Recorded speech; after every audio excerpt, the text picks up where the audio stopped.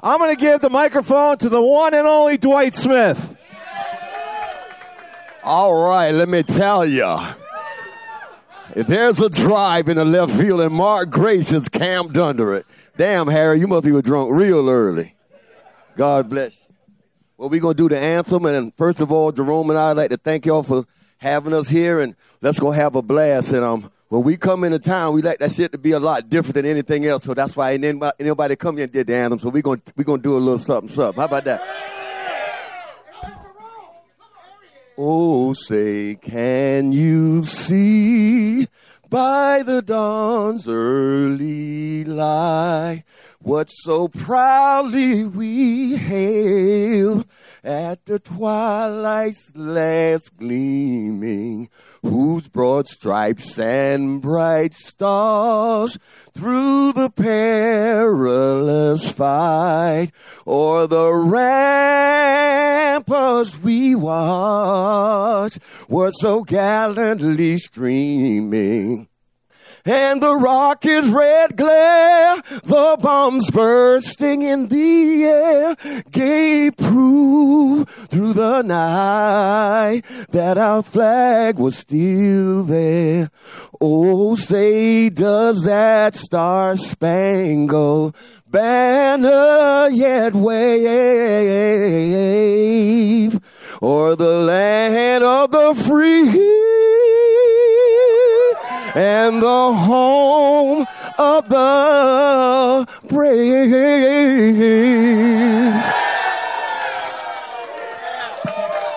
That's for you, Sue. We got to do... All right, we're going to do some shots now. We're Cubs fans helping Cubs fans at Stewart's Cubs Cave parties. Everybody's in for giving back to those in need. We're going to Club 400. Club 400. We're going to Club 400. Club 400. We're going to Club 400 Radio, alright. Before we officially start, I would like to tell you guys this. I said it once before, but I'll say it again. Thank you for coming out tonight. Appreciate it very much. See, what you got here is a man cave, which is probably, the coolest man cave ever. But what you don't know is we use this for charity. And since 2014, we've raised $300,000 money actually donated to charity. Cub fans helping Cub fans. We think Cub fans are the best Cub fans in the whole wide world. So I never really planned on using this for charity, but it evolved into it. Where's my guy Nick? Nick, right there. He was our first beneficiary when Tom Ricketts came out in 2013, and I'm really proud that we raised $300,000, and I'm really happy that you guys came out to be a part of it. So it means a lot to the world to me. So Johnny, Club 400 Radio is live! Oh, I'm sorry. All right. So thank you guys for coming tonight. Thank you for tuning in and listening. We've got two of the greatest Cub players from 1989, Jerome Walton and Dwight Smith.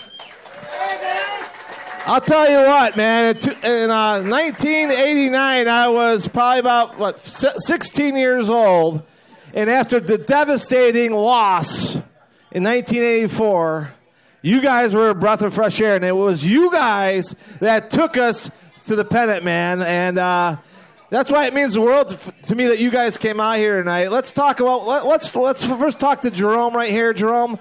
I mean, Rookie of the Year. You're the guy that set the table, and what you did was amazing. A 30 hits in a row, a 30-game hit streak. Let's talk about how you broke into with the Cubs and what it meant to you to have such a wonderful year.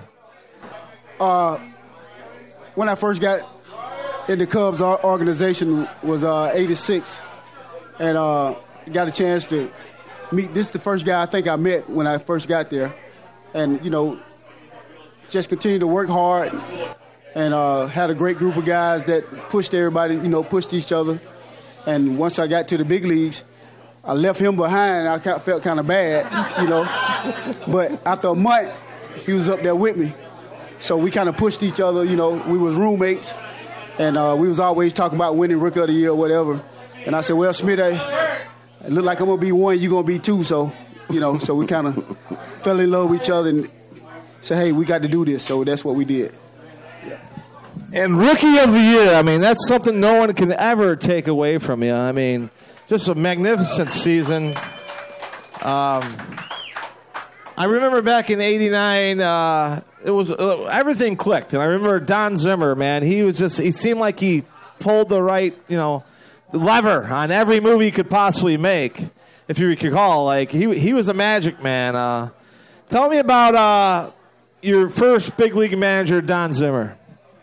Well, when I first got to the big leagues in big league camp, and I didn't know what to expect of him, and he would do some crazy stuff. Like we would hit and run with 2 outs. Right. At second, I'm like, man, what's going on? But Don was great for us, you know, for the young guys. You know, he stuck by us, he pushed us, you know. And I remember one time I went in there, I wasn't playing. I said, Zim, why I'm not playing? He said, because I'm the manager. I said, oh, okay.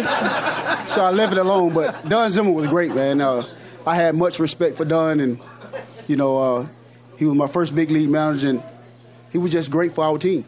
All right. So we've got the Rookie of the Year, and then we have the second place Rookie of the Year. That's amazing. 2 guys from one team. I mean, it could go either way. That's just absolutely amazing. So tell us about your start with the Cubs. Hello. Hey, I'm having a blast. This is the best time I had ever at a signing. By the way, Dwight offered me $2 million for the man cave. That's right. And I said you could take my wife with it. And I'm sending a check on Monday. And that's on tape. But you know, I want to say, me and Jerome, we flew together today. We get a chance to go back and reminisce a little bit about what we did together. And that's priceless. We forever linked. I don't hear this mother name without mine. And you know, if you notice all the pictures, I wrote runner up. Because he didn't speak good English when he came up. So I was his interpreter, Smeezy. You gonna be 1, I'm gonna be 1, you gonna be 2. I say, wait a minute now, the jury's still out. So like he said, we was roommates. I mean, it was the greatest experience of our careers as young men. We were back then, you know, now the guys are spoiled. They got their own room. But we were roommates when we come up. So the reporters was calling us going down the stretch, and we went in a pennant, man, in '89. They didn't see that coming. No. And they would call me and go, Dwight, who would be the Rookie of the Year? I go, me. He sit right next door to me. You know, back then you only got 2 beds and a TV. So they call right back and go, Jerome Walton, who gonna win? Well, I tell you what, Shmizi ain't good as me. But, you know, the fun part is that we get a chance to go around the world together. We, like I said, I won a World Series with the Atlanta Braves, but ain't no damn body better that I played with than the Chicago Cubs. And y'all exemplifying that by tonight. Look what Stu is doing for y'all. I don't know how many people came in here, but it's my time to give him his credit. He's giving you a situation where he take ball players out of the ballpark, bring them in a neighborhood, and y'all get to see us in a natural thing. And that's what's priceless. That's what's priceless. You ain't got to pay $250 for a ticket and go down there. Because if I'm 0 for 20, I'm an asshole. See, if I'm in here, you getting to see me like in a good line. I told this young lady, I told her the bar, the wife of the bartender. Sarah. I told her tonight, I said, this is priceless. You getting to see what you can't bring to nobody else, to bring us right here. We ain't 0 for 20. We ain't gave up 6 home runs. We having fun, and we get to enjoy what you guys get to see every day. I saw the games on, and that is priceless. And me and my little brother, like I said, I don't have many brothers. This is my little brother here. And let me tell you the funny thing. We live about 10 miles away from each other in Atlanta. We see each other on more card shows than anywhere. Because I can't be around him every day telling everybody I'm going to run her up. You know what I mean? You know, and let me tell you, he's my baby, man. You know, my car broke down. I got to tell y'all the story. My car broke down, and he gave me the BMW. And you know what was on the tag? Rookie of the Year, 1989. I went and got a rent-a-car. I'm not driving his car. And he gonna tell you that every show he go in. But the good thing is we bought you guys a World Series. And then before I let the mic go on, I remember me and Greg Maddux when we came back in 96, and we both had World Series ring from the Braves after 95. And I wanted nothing more to win a World Series with the Cubs. I was so damn jealous, but they brought me back to the Cub convention after we won it, and that was priceless. But man, I'm telling you, when we come back and come back and get to see you guys win, that was priceless. And don't ever stop loving what you got, because that is priceless. Thanks for having us. And Dwight, I was watching the. I love baseball. I'll watch any game. I saw your son is playing for the Baltimore Orioles, Dwight Smith Jr. Huh? Yeah. Tell us what that means to you as a father. I mean, it's priceless because I don't do fishing. I don't do shit. He was too young to drink cognac. So we didn't have a relationship other than baseball lessons. And his mama always had 2 pillows and a comforter. Because when I got in his ass, she sent me downstairs in the basement. And it wasn't this good. But I'd be like, you ain't hitting shit. And I just grab my stuff and go downstairs. See, that's my son, you know. But I'm very grateful. He made it. I talked to him about it. He was coaching at Westlake High School. He respect him. He go out. The people that came up with Dave Justice, Marquise Grissom, Klesko, Jerome Walton, they made a bigger impact in Dwight than I did because I was just daddy. You had to get off the internet. You had to get your homework. So I was the bad guy. But these guys would tell him how good he could be, and they would reiterate what I said, and that made all the difference in the world. And he's with Baltimore Orioles now. He's with Toronto Blue Jays. He got a hitting streak in every game so far this year. So if all y'all pray for Dwight Smith Jr., we gonna win. Okay.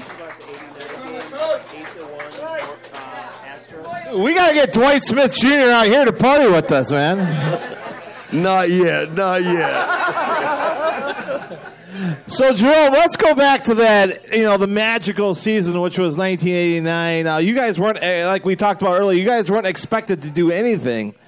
And, obviously, good teams evolve. And it would seem like you guys just had the right people on the team, the right the right concoction to do this. Tell us about that season and how it went, and when did you guys realize, I think, that you guys are actually really contenders?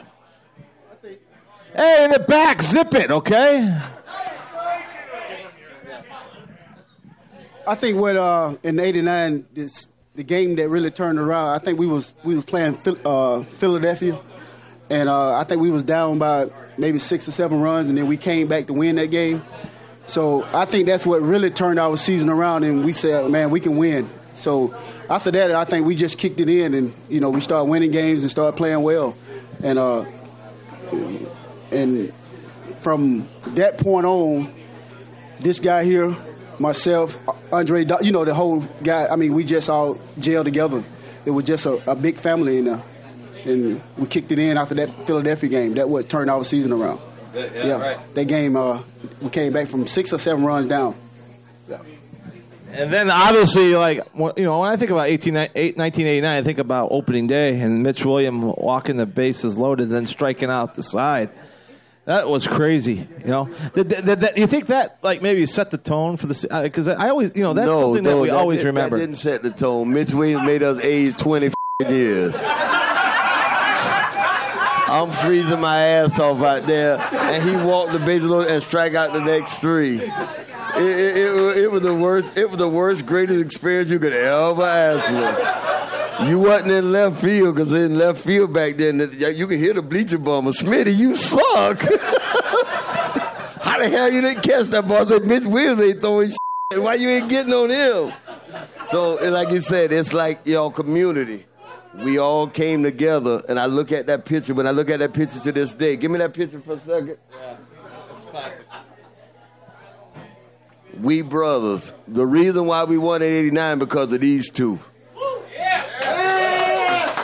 You knew what was going. You knew what Dawson was going to give you. You knew what Sandberg was going to give you. You knew what Mark Grace was going to give you. You knew what Dunston was going to give you. You didn't see me and Jerome coming. You didn't see us coming, and that's what happened to these days in the day baseball. There's some guys that's hidden down there, and when they get their opportunity, they blow up.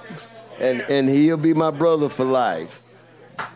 No, have you guys always been from Atlanta? That's where you. So, how long have you guys lived 10 miles apart? That's amazing. About the last 20 years. Oh, really? Yeah. Matter of fact, he was in Country Lake first, and he said he can't talk. So I was his translator. He said, Smeezy. I said, what? He said, I got a place for you, man. It's my nice house. Right in the same neighborhood. I said, man, I ain't fucking with you all year. I went in there and got a good deal. I moved there with him, and the rest is history. You know, one thing I always like about you, Dwight, is you gave 110% every time you're on the field. You were a hustler. Like I could still, you know, I'm, 2019. I could still remember the games that you played in, and you always hustled, man. You gave it 110% every time you ran down first base. You turned a double into a triple, and I always appreciated that about you. And Jerome, the 30-hit streak. Like, tell us about how much pressure did you feel during that thing? Because that was a big deal at the time. Like, we looked it up earlier today. Me and Crawley did, and that hasn't happened too much. The 30-game hit streak. Did you feel pressure, or were you just taking it day by day? No, I didn't really feel no pressure. I didn't feel no pressure. I was just going out playing baseball. That's something that I did every day. And I remember when I got to Cincinnati, and I think Pete Rose, he was saying, Rook, you got a long ways to go. I said, what you mean? I think he had, 40-something? And at that time, that's when I started thinking about it. I said, man, 45, I think I was maybe 20-something at the time.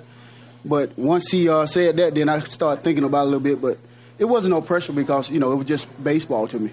Right.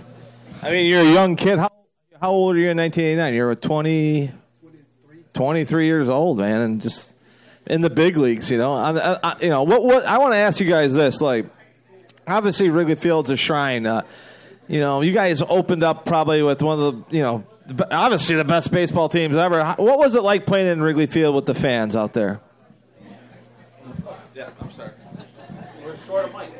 After I left Chicago, and I played with about 5 or 6 different teams. But playing in Wrigley Field, I tell anybody to this day, that was the greatest experience that I had. The fans was outstanding, and it's no fans in baseball like the Cubs fan. Yeah, and by me opening it up in Wrigley Field, missed my first fly ball. I was like, yeah, I was scared after that. Yeah. First fly ball hit to me, I dropped. I didn't know that, but I'm gonna have to go back to the tape on that. Yeah, and I had to. But you didn't miss any after that, did you? It took a while before I missed one. Yeah. And then I had to go to the park every day. Hey, man, you got a 26-game hitting streak, 27 games hitting streak. I'm 3 for 4. They don't give a shit about me. he getting all the hits. I'm going, but like you said, it was a collaboration. So, like, who covered more ground? No, he did. Oh, he did. Oh, Jerome did. Now, I ain't gonna lie to you, because if I had a glove on my hand more than 5 minutes, I got a rash. I can hit. Hey, And then Don Zimmer, remember he used to come in with Doug DeCenzo in the 7th inning. I get the game with it hitting the 7th, bam, and then I run out the left field, and Don Zimmer be like, Doug Zimmer, DeCenzo coming in, I wouldn't look. I go, F that, I got the game with it hit, I ain't coming out. So Doug DeCenzo would come in the 7th and try to give me a high five because you remember the bullpen was right there. And the pitchers yell at me, Smitty, Zimmer calling you. I don't care. I said, he didn't see that damn double I just got to win this game? Like that. So he come in and I come back and I go right in the clubhouse. And let me tell you a little story while it's on my mind. Lee Smith, I was his setup man. His ass was asleep to the 7th inning. And then I go in and tap him. I say, Lee, it's the 7th inning. He said, go get me a point. I get in the 8th, I pinch hit and get a run, and he come in and save it. Come in 5 hours to get to the mound.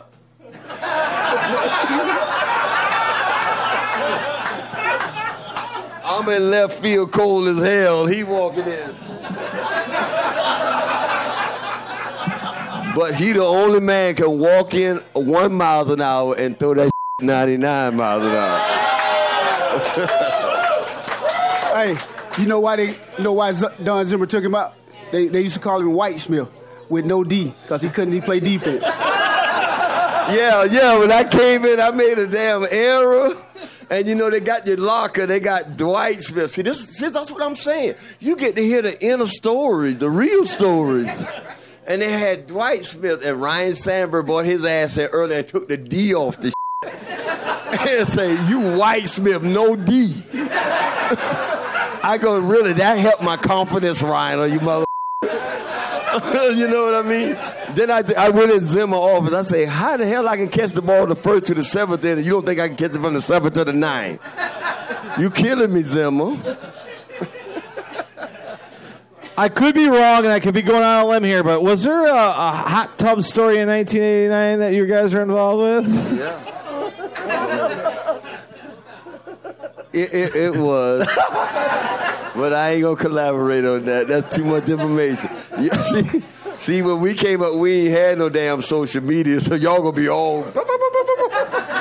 And Dwight said this last night, I know it's true. I said, no, I'm innocent. Yeah, Mad Dog got his name for a reason, I think. Was it that day? Mad Dog got his name for that reason? Mad Dog came up with us and telling with the Cubs in 84. Geek Squad, nasty as hell. But he can pitch. He said, Smitty, just get me a point. I'm going to win all the Cy Youngs. I said, okay. So let me tell you the funny thing about Maddox. When we was on the team together, I'd be like, you suck. Because me and him played behind him, you know. We're like, I'll bust you. So we got to the Braves together in 95, and he saw me in straight trade. He threw that curveball. I said, Now, I'm going to really make y'all laugh with this one. In 94, it was a strike, right? And Scott Boras was my agent. Oh, yeah. And then we was in Homestead, remember? Because we strike. And Boris called me. He said, man, if you didn't have a deal, you was out. So Boris called me. He said, man, the Atlanta Braves want you, man. And I say, I live in Atlanta. I ain't got to pay 2 mortgages. But you know what I told Boris? Boris said, you a genius. I say, my average just went up 20 points. He said, what do you mean, Smitty? I said, I just eliminate 4 Cy Youngs. Maddox, Glavine, Smokes, Avery. I'm on their team. And that's how I got this. I'm smart. World Series champion over there. Yeah, he's got the hardware. That's it. Hey, I know we have some questions in the audience. Oh, you have one? Crawley. Gentleman over there in the blue shirt, Crawley. You two gentlemen got the chance to play with 3 Hall of Famers in 1989 when we talk about Ryan Sandberg, Andre Dawson, and Greg Maddux. What did you guys learn from watching those 3 guys? How did they approach it? How are they different from everybody else? What made them stand out as Hall of Famers?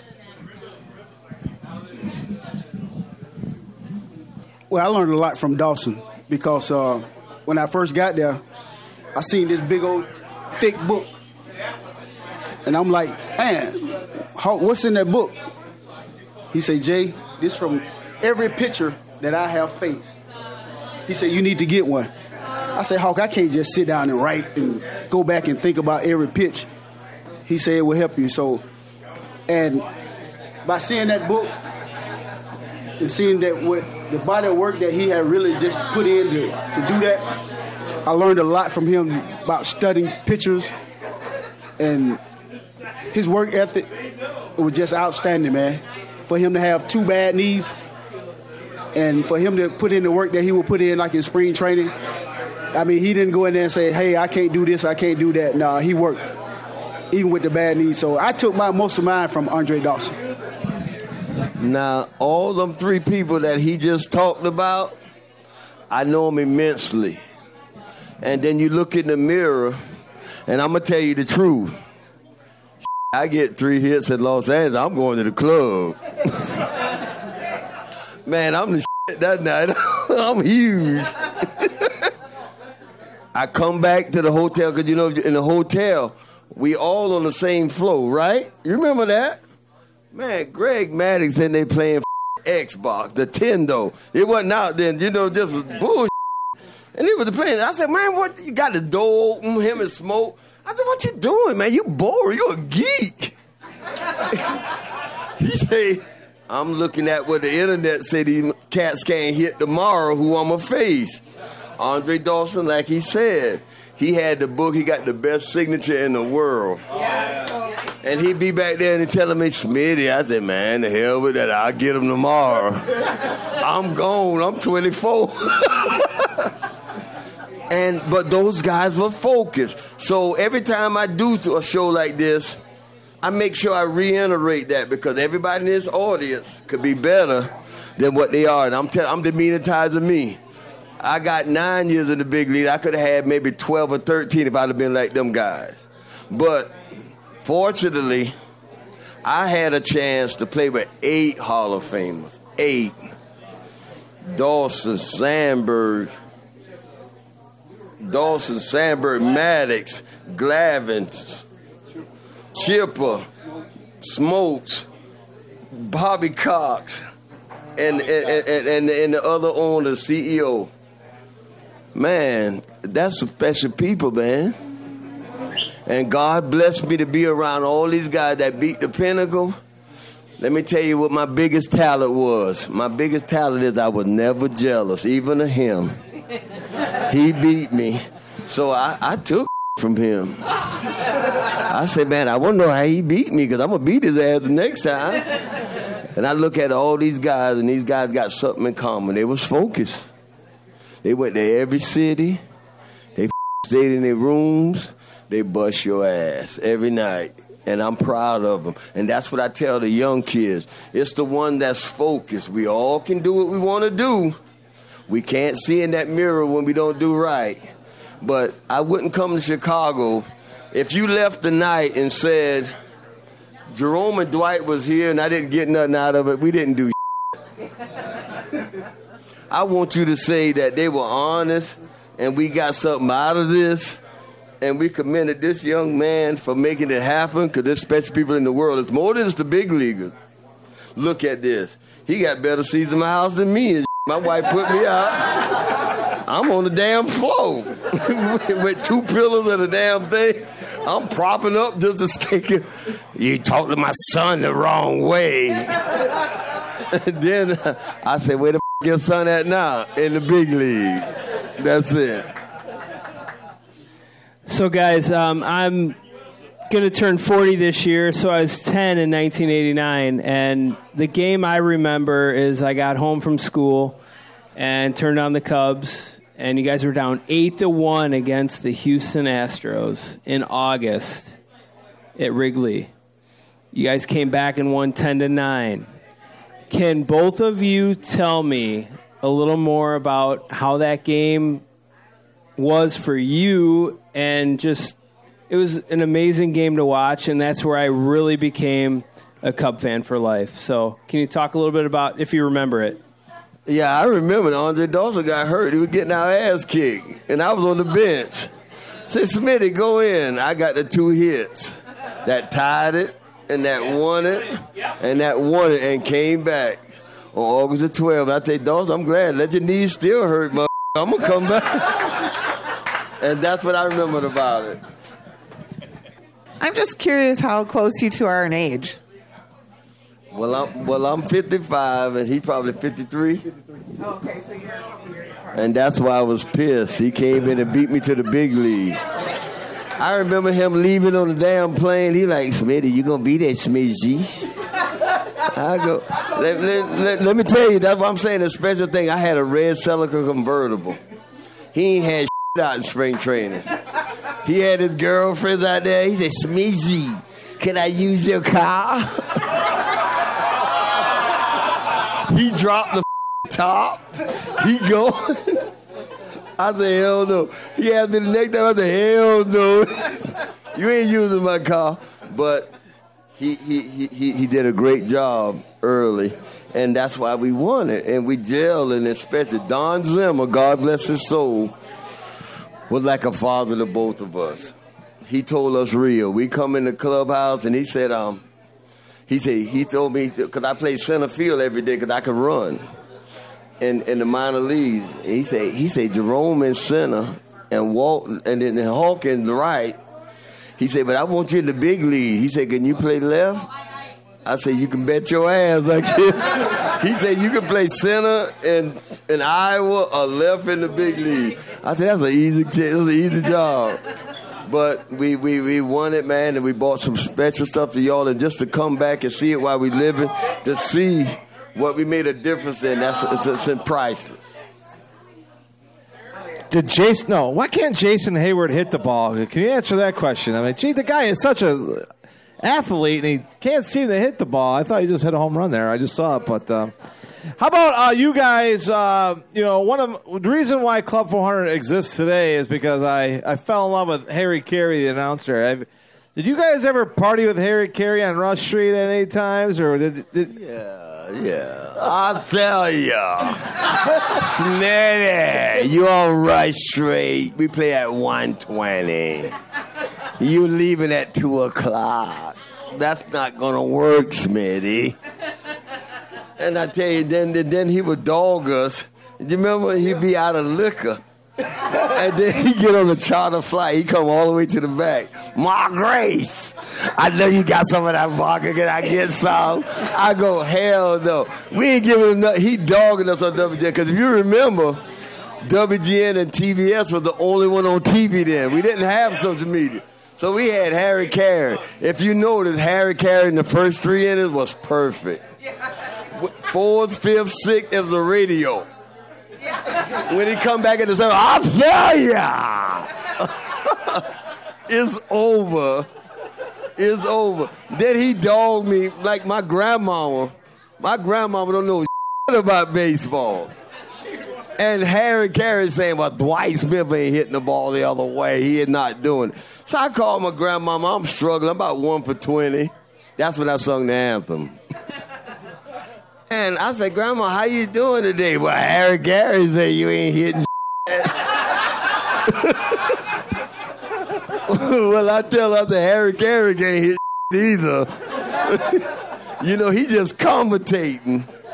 So I'll be like, okay. I think she had a thing by Harry Carey because I brought her to the game. Harry Carey sitting there. This is my grandma. My grandma like, hey, Harry. I said, damn, Grandma, wait a minute. Don't do Grandpa like that. But that was the fun thing. We had fun, guys. Any other questions out there from Club 400? Anybody? Uh-oh, we got one over here. All right, you guys have been roommates that whole first season together. There had been some sort of communication where I've got the room tonight and you don't. Say it again. Did you have any kind of communication where you'd be telling someone, maybe with a sock on the doorknob or something, it's my room tonight? I'm going to tell you something that none of y'all know that is perfect for this guy. That is perfect for this guy. And I'm the only one in the world can reveal this. Let me tell y'all something. First of all, he do not drink. He do not do anything. Diet Coke, that's the thing. Diet Coke, right? He don't do anything. I said, how in the somebody drink Coke and go out all right and come to 3 o'clock in the morning? I was a roommate.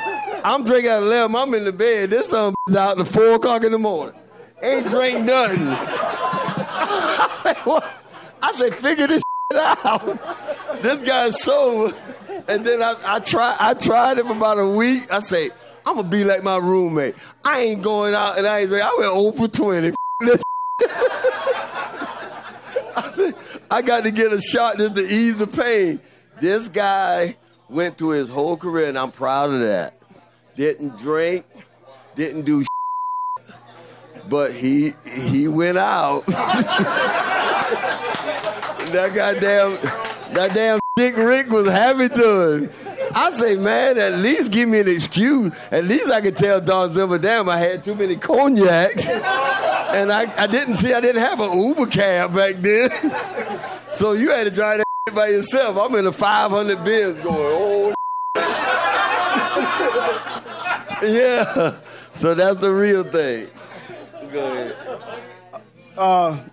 It was some nights that you locked me out too. Yeah. It was some nights you locked me out. Yeah. I had to stay down in the lobby or something to about 2 or 3 o'clock in the morning because we had a visitor, so I couldn't get in the room. So he put me out. No, because I asked him. I say, "You going out?" He said, "Yeah, I'll be back at 2." I got my visitor in the room because I ain't got no money to pay for no other room. He come in. Man, go back down to the lobby, man. We can be all right. I'm 0 for 20. I need to hit tomorrow. Oh, I'm going to jump. And then when they put us in the hotel, they put us on the 15th floor. I'm 0 for 20. Harry Carey telling everybody. You know how they got the windows? They got them locked. I'm at the window like this. 15 floors up. I'm going to jump. I got a briefcase full of money. I'm still gonna jump because I'm 0 for 20, and Harry Carey telling the world I suck. So that's a hard life. Oh shit!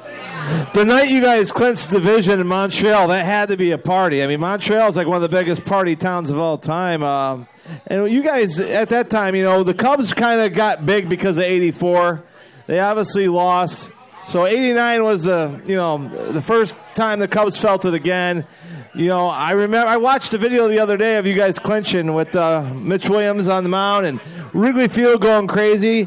And I remember you, Jerome. I remember going to autograph signing with you at Grand Slam USA, man. It was just, the fans were just going crazy that year, and it was unbelievable. Tell us about the clinching night in Montreal. Any crazy stories from that night? I don't think we did anything crazy that night. I think, we had fun on the field. Once we clinched, we all, jumping around, were happy about, on the field and stuff. And once we went in the clubhouse, but I don't think we did nothing crazy because we know we had something else to take care of, So the season wasn't over, and we knew we had our eyes set on trying to get to the World Series. So it wasn't nothing that we really did, that was crazy. Any other questions out there? Yes, it was. The crowd's getting kind of wild back there. He lied.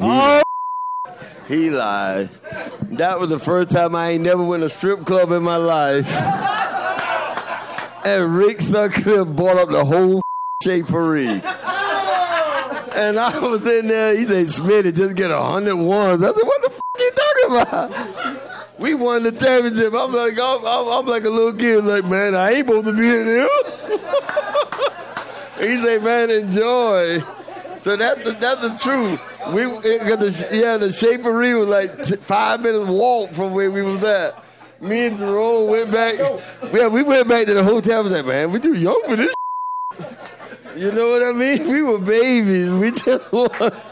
But I said, "I appreciate it." He said, "Y'all come on, rookies." So don't tell Sutcliffe if you got it here. But I told his lie. He bought out the whole damn club for the whole damn team. That was about 100 grand. That's what I'm talking about, Dwight. Like Montreal, famous party town, famous strip clubs. That's what I had to ask. Any other questions out there? The crowd's getting rowdy in the back. Hey, tonight we're going to have a band play. You guys got to stick around and hear the band. We got Danny Rocket and the Bleacher Bums. But one more thing. I said, like, these guys flew out on a plane just to come here to Club 400. Let's give it up for Jerome Walton and Dwight Smith. Legends, Cup legends, man. I'll tell you what. Thank you guys. It means the world to me. You guys will forever be a part of Club 400, and we'd love to have you back down the line, and we'll raise some money for charity. I want to thank you guys so much, man. So, Thank you for having me. and let's go Cubbies. We're only in the damn bottom of the 6th inning, and we got a lot of cognac, so we're ready to party. Now, before I leave, please don't forget to congratulate this guy who bring all of us in. Rizzo, anybody you could imagine, Dawson thing, and he bring them into your neighborhood, guys. That is not done nowhere in the world. Let me tell you, I done been around the world. I done been everywhere. I ain't never seen no basement like this. I'm gonna buy his ass out, and then his wife gonna kill me. But this is beautiful, and this is what it's all about. That's what life's all about. You only got one life, and when you can go and go to bed and say, I made so many people alive because of what I did, that's priceless. And then he don't understand that. He want to just keep putting it on and not get the thing. I want to stop, and every one of you guys should tell him on the way out, thank you, Stu. Cub fans helping Cub fans. We are a family. They're now a part of it. The party's not over. We're going to have a great time tonight. And thank you guys for... Club 400 does not exist without you guys, okay? I would not be able to fulfill my dream without the support and love from you guys. And as I say, it's us, man. It's all about us. And that's what I wanted to convey to you earlier, man. Think of me as an insurance policy because, God, I hope nothing ever happens to any one of you, but you can count on me and everybody in this room to rock and roll and gather and help your family out. So I'm blessed. I really am. And, William, another great show. Let's get some runs. Let's get some runs. Thanks a lot, guys. One more time. Jerome Walton, Dwight Smith. Let's party. Cut out the lights and call the law. Cut out the lights and call the law. Standing over there, the devil's son-in-law.